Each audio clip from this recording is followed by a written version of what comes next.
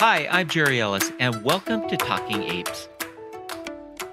Every year, it's estimated that over 3,000 of Africa's bonobos, chimps, gorillas, and smaller primates like monkeys are poached for their bushmeat, smuggled and sold through the illegal pet trade, or end up at the end of a chain outside a roadside bar or tourist hotel. It's not a pretty picture for primates, but it's all part of a huge and growing illegal trafficking nightmare. But for a few lucky ones, the nightmare ends in confiscation and rescue, and they end up at one of 23 PASA accredited sanctuaries in 13 countries across Africa. So, who is PASA? To tell us about this relatively unknown but critically important organization is my guest today, Gregg Tully. Gregg is the executive director of the Pan African Sanctuary Alliance, or PASA. Under Gregg's leadership, PASA has grown to become a major player in the hope and the future of Africa's great apes and primates. This is Talking Apes, where we explore the world of apes and primates with experts, conservationists, and passionate primate lovers from around the world. Talking Apes is a podcast that gets to the very heart of what's happening with and to apes like us. The Talking Apes podcast is made possible by generous support from listeners like you to nonprofit Globio at globio.org.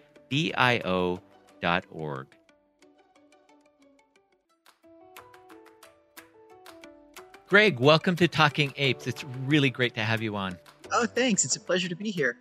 Gregg and I have known each other for a while, and we happen to live in the same city, Portland, Oregon. But it's still we don't bump into each other all the time. We're sort of on the other side of the city, and especially during this COVID pandemic, neither one of us have been out running around as much as we'd like. I bet.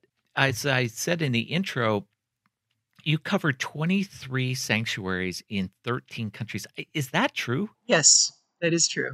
Why do you need 23 sanctuaries? I mean, 4 or 5 I could see, but... Yeah, we need many more than 23 sanctuaries, actually. I mean, one of the most difficult questions that we get from people is when they say, when are you going to start a sanctuary in Angola? We need a sanctuary in Guinea-Bissau. We need a sanctuary in Central African Republic. And so there are still a lot of gaps that we aren't able to fill yet. So why do we need so many sanctuaries? Well, each of these, we call them sanctuaries, but they really do so much more than that. You know, they're all running education programs, community-based conservation programs. A lot of these organizations are, working with governments on law enforcement and lobbying to create new national parks. And there's a huge need for these grassroots organizations that are working on the ground to protect wildlife and their habitat. They're the big global organizations that tend most of the time to work on a landscape scale or using a policy approach, and there's really a desperate need for organizations that that understand the local culture and know people in the community, know community leaders, have good relationships with government officials who are involved in fighting wildlife trafficking and protecting national parks, etc.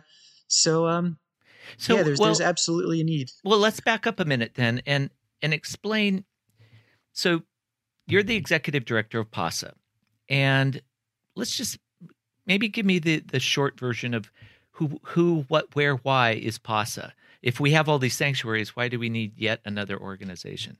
It might make the most sense if I start with how PASA was created. So going back 21 years ago, there were more and more primate sanctuaries being created in Africa. A lot of them were started by someone who rescued a chimp and then rescued another chimp and then accidentally founded a sanctuary. And people working in primate conservation and primatologists in Africa were seeing all these different sanctuaries forming, but they're seeing a lack of communication. And so they organized a meeting in Uganda in 2000 and brought together the founders and leaders of these different sanctuaries. And a major question they came up with this was, do you all want a way to communicate more effectively with each other and stay in touch? And the sanctuaries said they really do. A lot of them were just stumbling through on their own, trying to create best practices from scratch and learning how to navigate governments and confiscations and animal care. And so there was really a need voiced by the sanctuaries, and it was really the sanctuaries that created PASA. Over the next couple of years, it became a registered nonprofit based in Portland in the U.S. But it's created by these sanctuaries in Africa, and that's still very much our focus. So, which I think that's important. It really gets down to the core values of PASA. It wasn't started by some American people who wanted to do some good in Africa. It was, created by the people who are running these sanctuaries who wanted to have better communication with each other. So PASA started by having a meeting every year, bringing together the leaders of these sanctuaries, like that first meeting, and pretty quickly developed a lot of other roles. We now have an accreditation process where all of our members meet high standards for animal care and for organizational sustainability. We give emergency grants because things go wrong in Africa pretty regularly. Um, we we help them with their education programs. We help them with networking. So we've started to fill a lot more roles over time. Yeah, that's really interesting. Well, maybe explain a little bit about, I mean, we use that word sanctuary. How is a PASA member sanctuary in let's say Gabon or Cameroon or Uganda or something? How is that different than a zoo? Oh yeah, that's a question that we get a lot. Well, even the word sanctuary is used in different meanings by different people. But I'll speak specifically about PASA member sanctuaries. Um, all of the animals that they take in are rescued.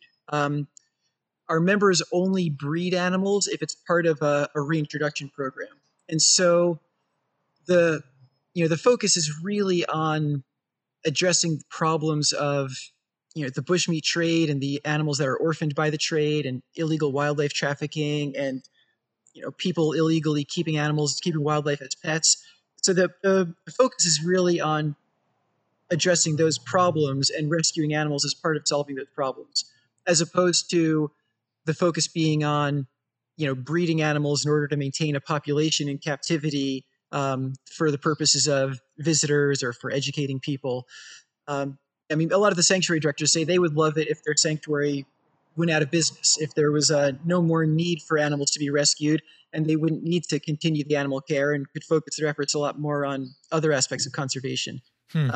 I mean, that's not going to happen in the near future, unfortunately, but that's our a longer term dream. Yeah, well, no, not if it sounds like you need even more sanctuaries in other countries. It sounds like the problem sounds like it's one that's growing, and we know from the work that we do that it is a growing problem. There seems to be more and more confiscations, and especially this past year or so with COVID, it seems that oddly, and maybe you could shed some light on that, but it seems that there's been an increase in the number of rescues in this past year and a half. Why is that? Yeah, we've gotten a lot of reports from members all around Africa of increased confiscations, increased signs of trafficking. I mean, I don't know of any formal research that has been done on this or any quantified data, but the people that we talk to around Africa widely believe that because of the pandemic, a lot of government officials have been working at home instead of working in their posts. There are fewer rangers patrolling the national parks now. Fewer security at the border crossings. So this has created a lot of openings for trafficking. Hmm. So it's sadly, as a result of COVID, it seems to be easier to smuggle wildlife now because there's just less presence of security. Has that changed some of your focus as an organization? I mean, do you see that you're doing some things that you weren't planning on doing because of this? I wouldn't say it's changed our focus because the rescues and especially linking the rescues to law enforcement has been a focus, but we're just doing a lot more of it. I mean, one example that comes to mind is Takugama Chimpanzee Sanctuary in Sierra Leone. I mean, in a normal year, they might rescue a few chimps, maybe not even that many. And in the last year and a half or so, they've rescued 23 chimpanzees. This is a huge burden for them. We recently worked with them to run a fundraising campaign to enable them to triple the size of their enclosure for baby orphan chimps because it was bursting at the seams. So it hasn't changed our direction, but we've we've had to focus a lot more on supporting our members to be able to accommodate all these newly confiscated animals. Well, I know that a lot of the sanctuaries depend on, um, while they don't really have a lot of tourists necessarily coming and going. Even though from the few that I visited, that they do have some tourist base, especially local schools may show up or something for their education programs. But one of the places that it seems that a lot of the sanctuaries depend on is volunteers paying to come, and so there's some residual income that comes from volunteers and volunteers raising money, and that seems like it's been a big hit in their revenue stream this year, the last 18 months because of COVID. Yeah, it's been devastating. The PASA members are really diverse. Some of them, especially in East Africa, they do get a lot of revenue from sort of typical tourism, but you're absolutely right. A lot of them get a substantial amount of money from volunteers who specifically go to Africa to be able to volunteer with primates, and it's been shocking. I mean, some of them, well, especially in the early days of the pandemic, many of them had to pause a lot of their programs, the education work and the conservation programs. Some of them had to lay off staff, sadly, and PASA as the alliance. One of our roles is filling in gaps for our members, and so we basically dropped everything and did a really strong fundraising drive to try to raise support to ensure that none of our members had to shut down permanently, and to help them maintain high quality animal care and restart their programs as soon as possible. And I'm happy to say, I mean, that the early days of the pandemic were really worrying, but I'm happy to say that it was really successful. We raised far more support for far more money for emergency support for members than we ever had before. Um, Altogether, we gave $330,000 in emergency grants to 18 of our members to help them get through the pandemic, and yeah, and none of our members had to close, which And is is most of that support coming from individuals who are donating to PASA, or is that through? it's a mix. It's a mix of individual donors around the world and foundations, zoos, other nonprofits. I mean, a lot of organizations that aren't normally grant giving organizations stepped up and helped us because they understand how critical the role of these sanctuaries is. Right. Wow. So it was interesting to see because of the pandemic. A lot of the sort of obvious funders had to scale back their giving because they were having their own financial struggles. But we really a lot of people who we never expected to give supported really generously for the sanctuaries.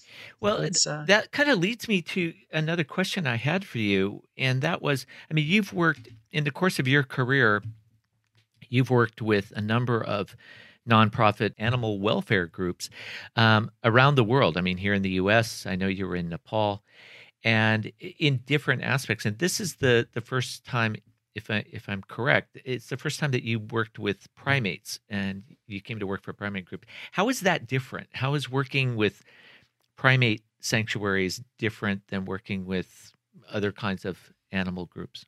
Oh yeah, that's a great question. I can start by saying I got a PhD in biology years ago, so that was focused on animals in the wild, and as I was finishing that up, I turned to the nonprofit sector and eventually got involved in organizations that largely help to manage stray dog populations in Nepal and in Thailand. So it was exciting to become involved in wildlife again when I took the job with PASA. Like it's kind of getting back to my roots a little bit. Um, and there are some real strong similarities. Managing an animal care facility in a developing country has a lot of similarities, whether it's a dog shelter in Asia or a primate sanctuary in Africa. Um, in I used to run Soy Dog Foundation in Thailand, and in Southeast Asia, there's a dog meat trade where dogs are smuggled, largely from Thailand into Vietnam and some other countries in the area, and it's similar in some ways to the bushmeat trade in Africa. This sort of illegal wildlife trade that's just out in the open and it's all not even hidden. So so there are a lot of similarities, but obviously there are a lot of huge differences as well. I definitely had a lot to learn when I started. One thing is protecting endangered species rather than stray dogs and cats where there's an overpopulation. It's there's some obviously fundamental differences there. Well, I would think there would be a lot of bureaucratic issues too, because we're looking at um, with the sanctuaries, the pasta sanctuaries. Um, I mean, we're looking at a lot of endangered species, a lot of them that are on the CITES list, and other lists that have can't be are not legally allowed to be traded back and forth. So, how much of the politics do you find yourself getting caught up in? Yeah, that can be very complicated. Um, Fortunately, when it comes to light that a primate needs to be rescued that's in a country where there's already a PASA member, generally that PASA member can handle it themselves. Yeah, they have strong relationships with government agencies, with law enforcement, and and they can take care of all of that. But when the animal's in a country where there isn't a sanctuary, or at least not a proper sanctuary, often PASA steps in and coordinates that rescue. And yeah, it can be tremendously complicated. Yeah, with endangered species, you typically need CITES permits from the government that the animal is traveling from, and the government of the sanctuary where it's traveling to.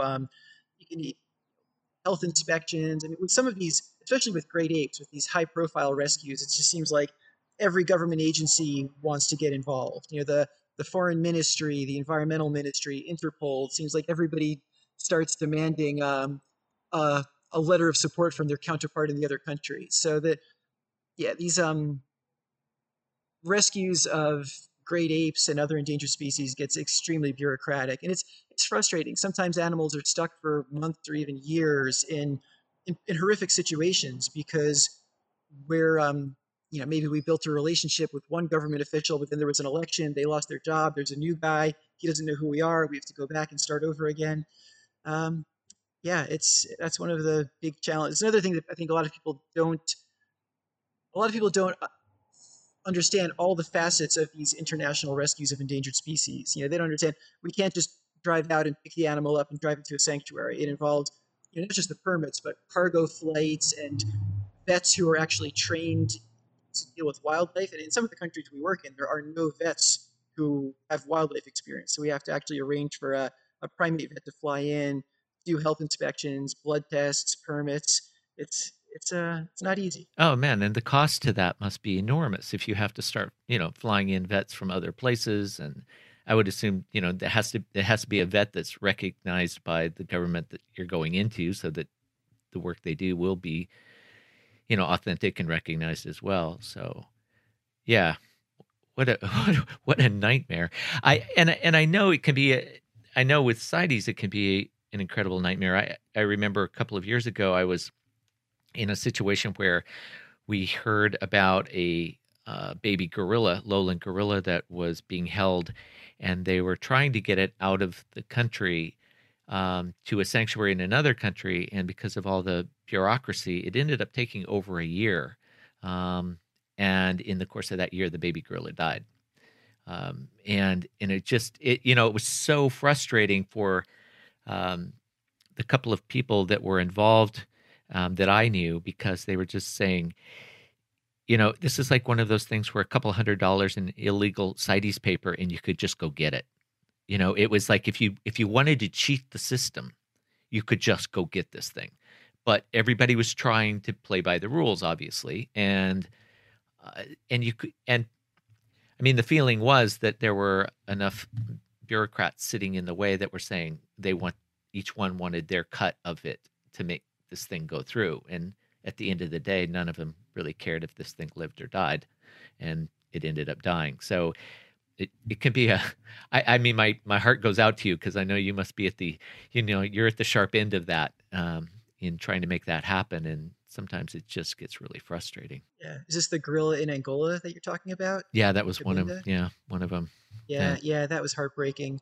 Um, yeah, it's devastating when we spend months trying to rescue an animal, and then we find out that it died of neglect, or it died of a disease that would have been treatable if there was a vet on site. It's Yeah. hard.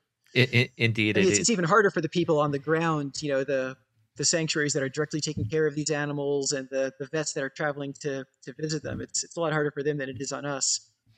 Yeah, I wanted to turn the conversation for just a minute, if we could. I mean, PASA is back to what PASA is and what PASA does, and I know that it's sort of struggled over the years. I think while it has a value to the members, the 23, the 23 sanctuaries in Africa, the public hasn't really known who and what you are. Yeah, that the spotlight is definitely on the primates and the sanctuaries, and it should be. They're the ones on the ground doing the gritty work all day. Also, I said that it started for communication among the sanctuaries, and over time it developed different roles.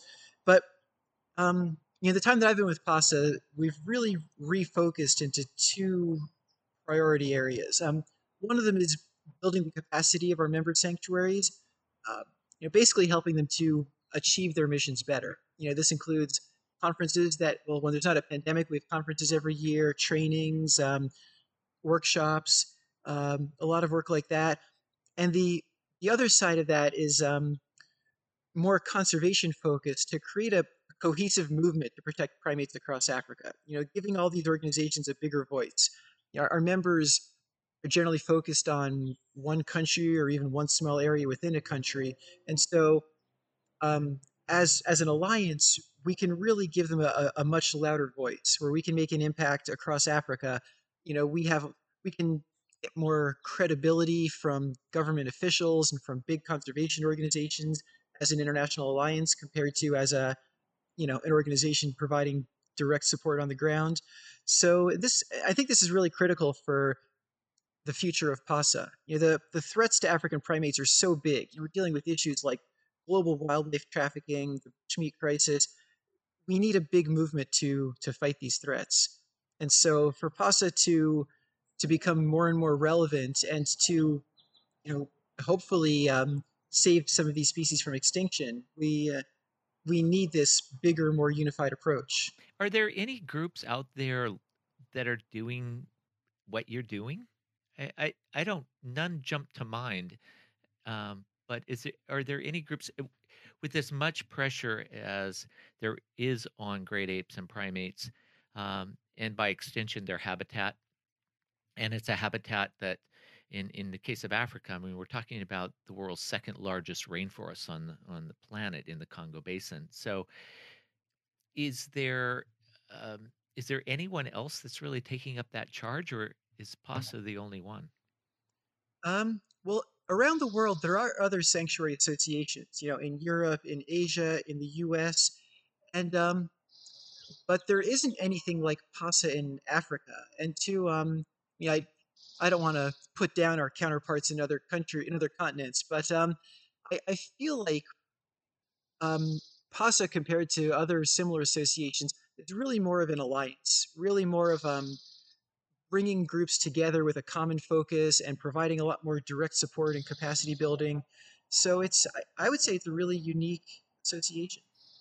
So, do you see your role as PASA evolving as one that not only is there to support your members, but also can step out of that role and be the voice in places like Washington D.C., where policy is made, or the places in Europe when policy is being made? I mean, do you see that as a growing role for PASA or a need out Yeah, there? absolutely. And I'll say when it comes to policies and similar areas, we always look to our members to let us know what their needs are and what their priorities are. I don't want to be that American guy in America who's trying to decide what should happen in Africa.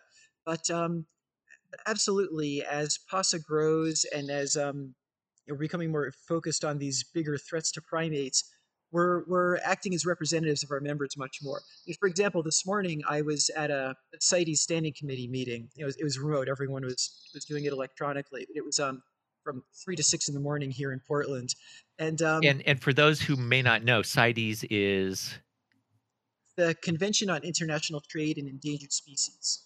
So essentially, it's a UN treaty that regulates trade in endangered species of animals and plants, and it's CITES can be really valuable for things like let's say the flow of rhino horn from rhino range countries to Vietnam and China, where it's sold commercially.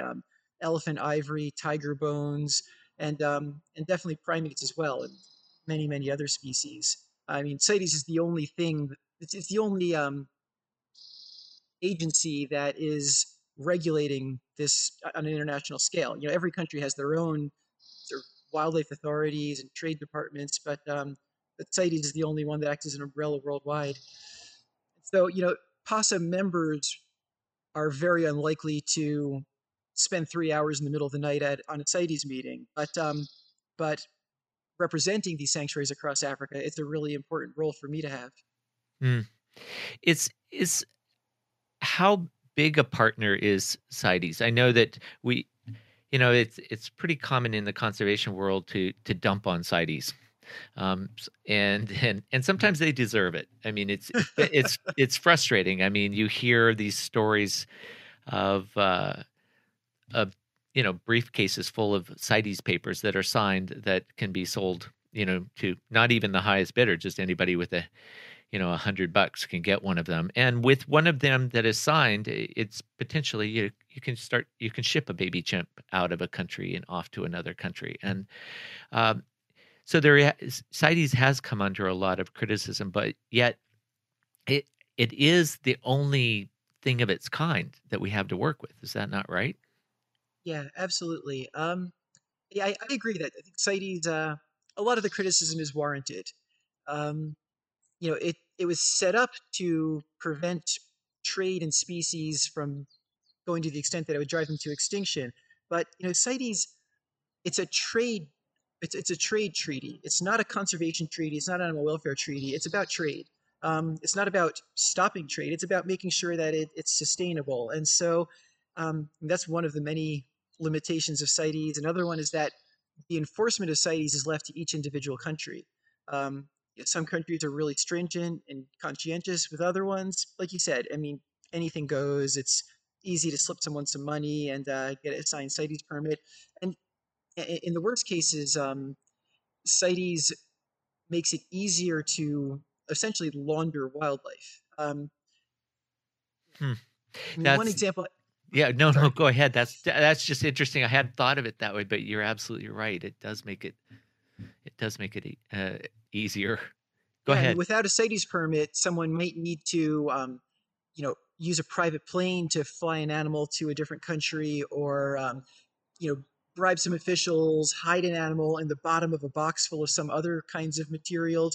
But if you have a fraudulent CITES permit, you just show that to everyone and you walk on the plane, and it's actually easier for you. I mean, one issue that we've been dealing with is the sale of chimpanzees from South Africa to China, where they're sold to zoos.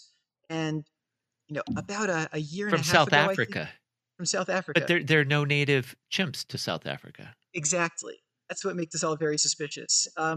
According to the paperwork, including the CITES documents, it was 1 or 2 years ago, 18 chimpanzees were sent from South Africa to China, and the paperwork said they were all bred in zoos and other wildlife facilities in South Africa. And the people I've talked to in South Africa had said they don't know of any facilities that could breed that many chimps. So it seems far more likely that these chimps were smuggled from chimpanzee range countries in Central Africa down to South Africa, just by land in trucks, going through probably dusty little border crossings where it's relatively easy to bribe an official. And then once they're in South Africa, they arrange some CITES permits, and if those permits say the animals are bred in South Africa, animals bred in captivity have less protection from CITES than animals that are born in the wild, and so it suddenly makes everything else a lot easier. I mean, no one has found hard evidence of this, but like I said, people are very skeptical about these 18 chimps appearing that were all bred in captivity in South Africa. Okay, I don't want to dump on CITES too much, but one other challenge that we have is when there's a disease outbreak at a sanctuary, they often want to send blood samples to a lab to identify the disease. And in a lot of African countries, there aren't any labs that can perform the necessary tests, so they need to send the blood to another country. But blood of endangered species is protected by CITES. So, I mean, there's no commercial trade in chimpanzee blood. There's no market for it, but they still might need to wait for months for a CITES permit to send a blood sample to a lab to get it tested in order to treat the animal for the disease they have. So it can be frustrating. But on the other hand, as you said, there's nothing like CITES. I mean, I still think the world's a much better place with CITES than without it. Hmm. Yeah, that's amazing. I mean, and it's probably just one of many stories. We'll have to maybe that's one of the things we have to do here at the Talking Apes is we need to get somebody on from CITES and walk them through it. That might be a trickier conversation. Um, maybe we should have a whole panel. We'll have you and Ophir Drury, who's going to be with us on a future episode, and Oh, a few great. others, and we'll have you all on and grill the CITES spokesperson together. We can all Um, vent and let out our frustrations. yes, exactly. I wanted to ask you, running a nonprofit is can be a very frustrating experience, and especially running one like you're like running PASA because you're running it, as you said, from afar. You're not the one on the ground. Um, what motivates you every day? What motivates you to do the work when, and especially during times like we're experiencing now, where you don't even have the joy of getting to go to Africa and visit the sanctuaries. Yeah, that's a really thoughtful question. Yeah, in my last couple jobs, I was, even though I was still doing administrative work all day, I could look out the window of my office and see the animals that we're rescuing and protecting. Um, and yeah, with PASA, it's far more removed and halfway around the world from the animals. But in normal times, at least I get to travel a lot for work normally, and so that usually includes a couple trips a year to Africa. I always try to combine. Maybe I go for a conference, visit a couple sanctuaries, meet with some officials, things like that. But it's been tough lately. It's can be hard to keep up the motivation, especially when things are frustrating. But I would say for me, I mean the successful rescues are really what keeps me going emotionally more than anything else. Um, I was saying earlier, the rescues can be really challenging, but also, for example, there were 20 monkeys from DR Congo that were stolen from the forest in various places. Um, Whoever was the smugglers got fraudulent permits. They drove these animals across Zambia into Zimbabwe, and they were stopped by government officials there. And as soon as we found out about this, we reached out to our membered sanctuaries in DRC because whenever possible, we want to repatriate animals to their home countries so they have a chance of being returned to the wild. Um, Jack Sanctuary agreed to take these monkeys, and then we spent 4 or 5 months just almost every day arguing with government officials, trying to get better care for the monkeys and get the right permits and get approval from all these levels. But finally, these 20 monkeys are now at Jack Sanctuary, living in big, beautiful enclosures, and knowing that we were a part of that really, stories like that keep me going. That you used a word that I think a lot of people might not think of when it comes to wildlife, and especially with great apes or primates, and that's repatriation. I mean, we tend to think of that as something that applies to humans only, but that it's an interesting point because there are countries that um, it's an exotic wild animal in that country. For example, there's chimfunji in Zambia, and all of the chimpanzees, I think, well over 100 now that live there, 130 or plus, I guess. Those are all sort of expats. They're chimps. I think 19 countries in total um, are To my knowledge, Chimpunchi is the only place on Earth where there are all four chimpanzee subspecies.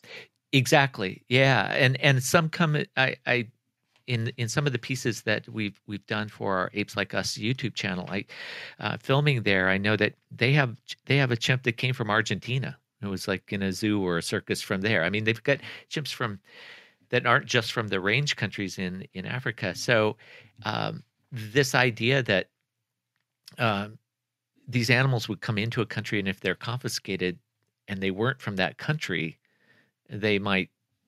I mean, what happens to them? Do they end up in the local zoo? Do they end up being exported in some way? How does that all work? Yeah, well, this is it's actually the prioritizing repatriation comes from CITES. It's a CITES principle that when animals are confiscated, if it's feasible to send them back to their home country, if their home country is even known, that should be the priority. And so when possible, we do that. A main reason being, as much as possible, we'd like to see these animals reintroduced to the wild. And so if they're in their home country, then we're more confident that that will be successful, and more confident that it will not be disturbing to the genetics of local populations. Obviously, there are species and subspecies and populations within that, and each genetically distinct. Um, but in many cases, it's just not feasible. That's why it's so valuable that sanctuaries that aren't in range countries exist. Like, I'm just looking at chimpanzees. There's Funchi in Zambia, Sweetwaters in Kenya, Chimp Eden in South Africa, and they're all in countries where there aren't wild chimpanzees, um, but they have a critical role because they are able to accept confiscated and rescued animals from all over the world. Most of the chimp sanctuaries that are in range countries are almost at capacity just with the confiscated animals from within their own country. So they just don't have the bandwidth to take in animals from Argentina, Iraq, France, wherever. Um, but so it's again, this ties back to this alliance concept with PASA, where you have different members that are really diverse and they all have different roles. Some of them are focusing on one country, some of them rescuing animals from all over Africa and even further. And so this, by working together, it really makes us a lot stronger. Well, and I think it really does illustrate the need for all of those sanctuaries. As you know, how we started this podcast off, we were talking about, is there really a need for 23 sanctuaries? And that I think helps illustrate the fact that, yeah, there's a need for them. Not only a need for them, but there's probably a need for 2 or 3 more if the funds were there to do so. I want to pivot for just a moment, if we can. Part of us starting this podcast, Talking Apes, was to have folks on like you and to create more awareness about what's happening to primates and great apes. Because it's really shocking sometimes. I think you go out to talk to people, and I know you speak publicly, at how much people think they know, but really don't know about, not only about the species themselves, like what is the difference between an orangutan and a chimp and a gorilla and a bonobo and so forth, but also what the issues are that they're facing. Palm oil, I know, is coming back to Africa in a big way. And we think of palm oil as being sort of a Southeast Asia, Borneo, Sumatra issue. But oil palm originated in West Africa, Western Congo Basin, as a plant, and it's on its way back. And it could have devastating impacts on the Congo Basin and in turn on the species that live there, and like many of the monkeys and the great apes that are there. So just becoming aware of what's happening is sometimes is equally as important, because you have buying power. Chocolate, much of the chocolate of the world comes from West Africa. Those are areas where levels of deforestation, and it has a huge impact on the monkeys of that area. Yeah. Palm oil is one of my biggest worries. Until now, the biggest extractive industries have included mining and logging, which are absolutely devastating. But yeah, if Africa starts to have these massive palm oil plantations like you see in Southeast Asia, it would really be a tragedy. And the bushmeat trade is another issue that's very few people worldwide realize. It's arguably the biggest threat now to African primates, and most of it is within Africa, and but also some of this bushmeat is smuggled worldwide to the U.S. and elsewhere.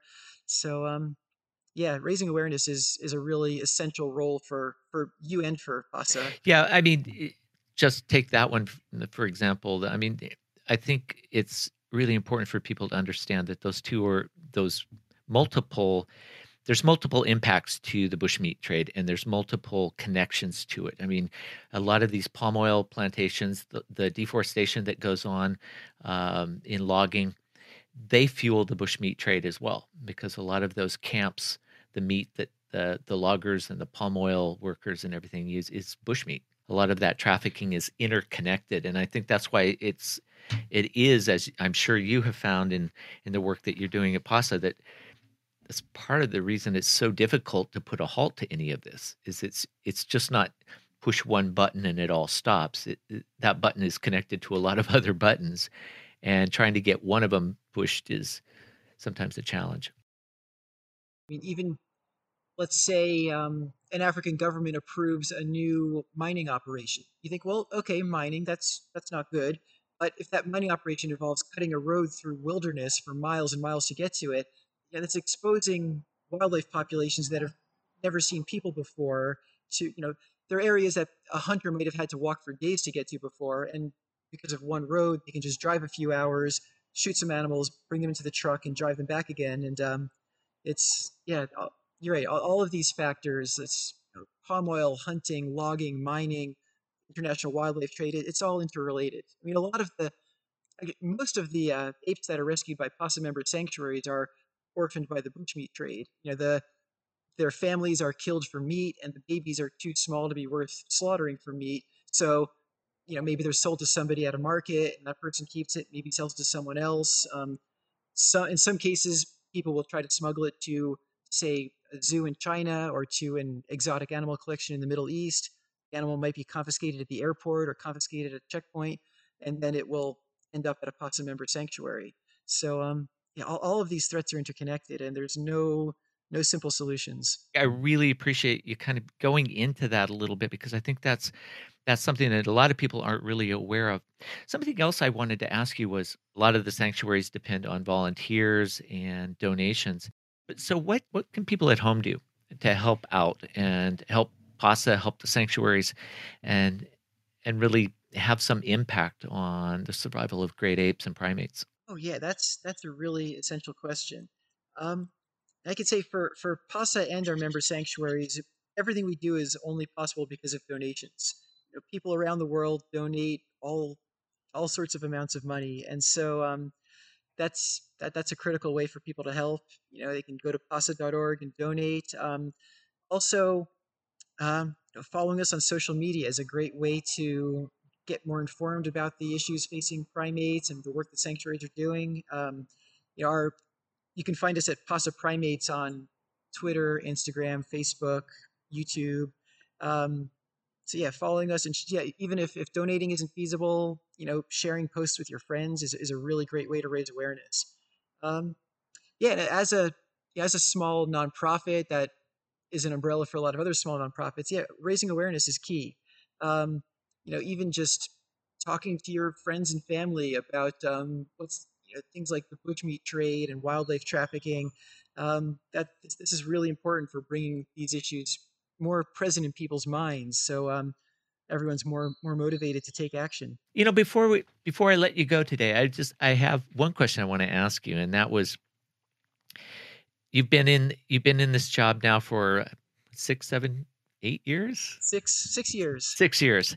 So, in those 6 years, is there one ape or primate that sort of captured your heart, captured your curiosity, your passion, that sort of, when things are going less than perfect, sitting in Portland, Oregon, and managing all of this, is there kind of one that you go, "Okay, that was worth taking this job. That was worth having that experience." Yeah, hmm, I wouldn't say there's one individual, but a lot of the times I think about the most recent one that we helped to rescue. Um, and that's, whether it's a single chimpanzee where someone reached out to us about a chimp in a horrible situation and reached out to a sanctuary, or I gave that example of these 20 monkeys that got to Jack Sanctuary. Just thinking about the most recent animals where I feel like, yeah, we directly gave that animal a much better life. We saved it from cruelty. I'm seeing pictures and videos of it climbing trees. So I wouldn't say there's one individual, but those rescues really keep me going. Great. Well, Greg, thank you so much for joining us today. I really appreciate you taking the time. I know you're crazy busy with sitting in on CITES meetings and everything else that's going on, but I appreciate you taking the time to explain what PASA is, what PASA is growing to be, and under your leadership, it's been amazing to watch. So, thanks a lot for joining us. Oh, well, thank you. Thanks for having me on. It's you have such a valuable role here, raising awareness about apes and ape conservation worldwide. We need a lot more work like what you're doing. Once again, I'd like to thank Gregg Tully for giving us some insight into the convoluted world of rescuing and saving great apes and primates in Africa. You've been listening to Talking Apes, where every episode we explore the world of apes with experts from research to outreach, with passionate primate people and conservationists from around the world. Our guests are at the forefront of news about our wild primate cousins. You can find previous episodes of Talking Apes on our website at www.globio.org/talkingapes or wherever you get your podcasts. If you have any questions for us here at Talking Apes or ideas about future podcasts, you can always email us at media@globio.org. I'd like to thank Talking Apes producer Meg Stark for all of her work pulling together another great podcast. And finally, I'd like to thank you. Talking Apes podcasts are made possible by listeners like you. So please consider supporting Talking Apes with your tax-deductible donation to nonprofit Globio at globio.org. For Talking Apes, I'm Jerry Ellis. Thanks for listening.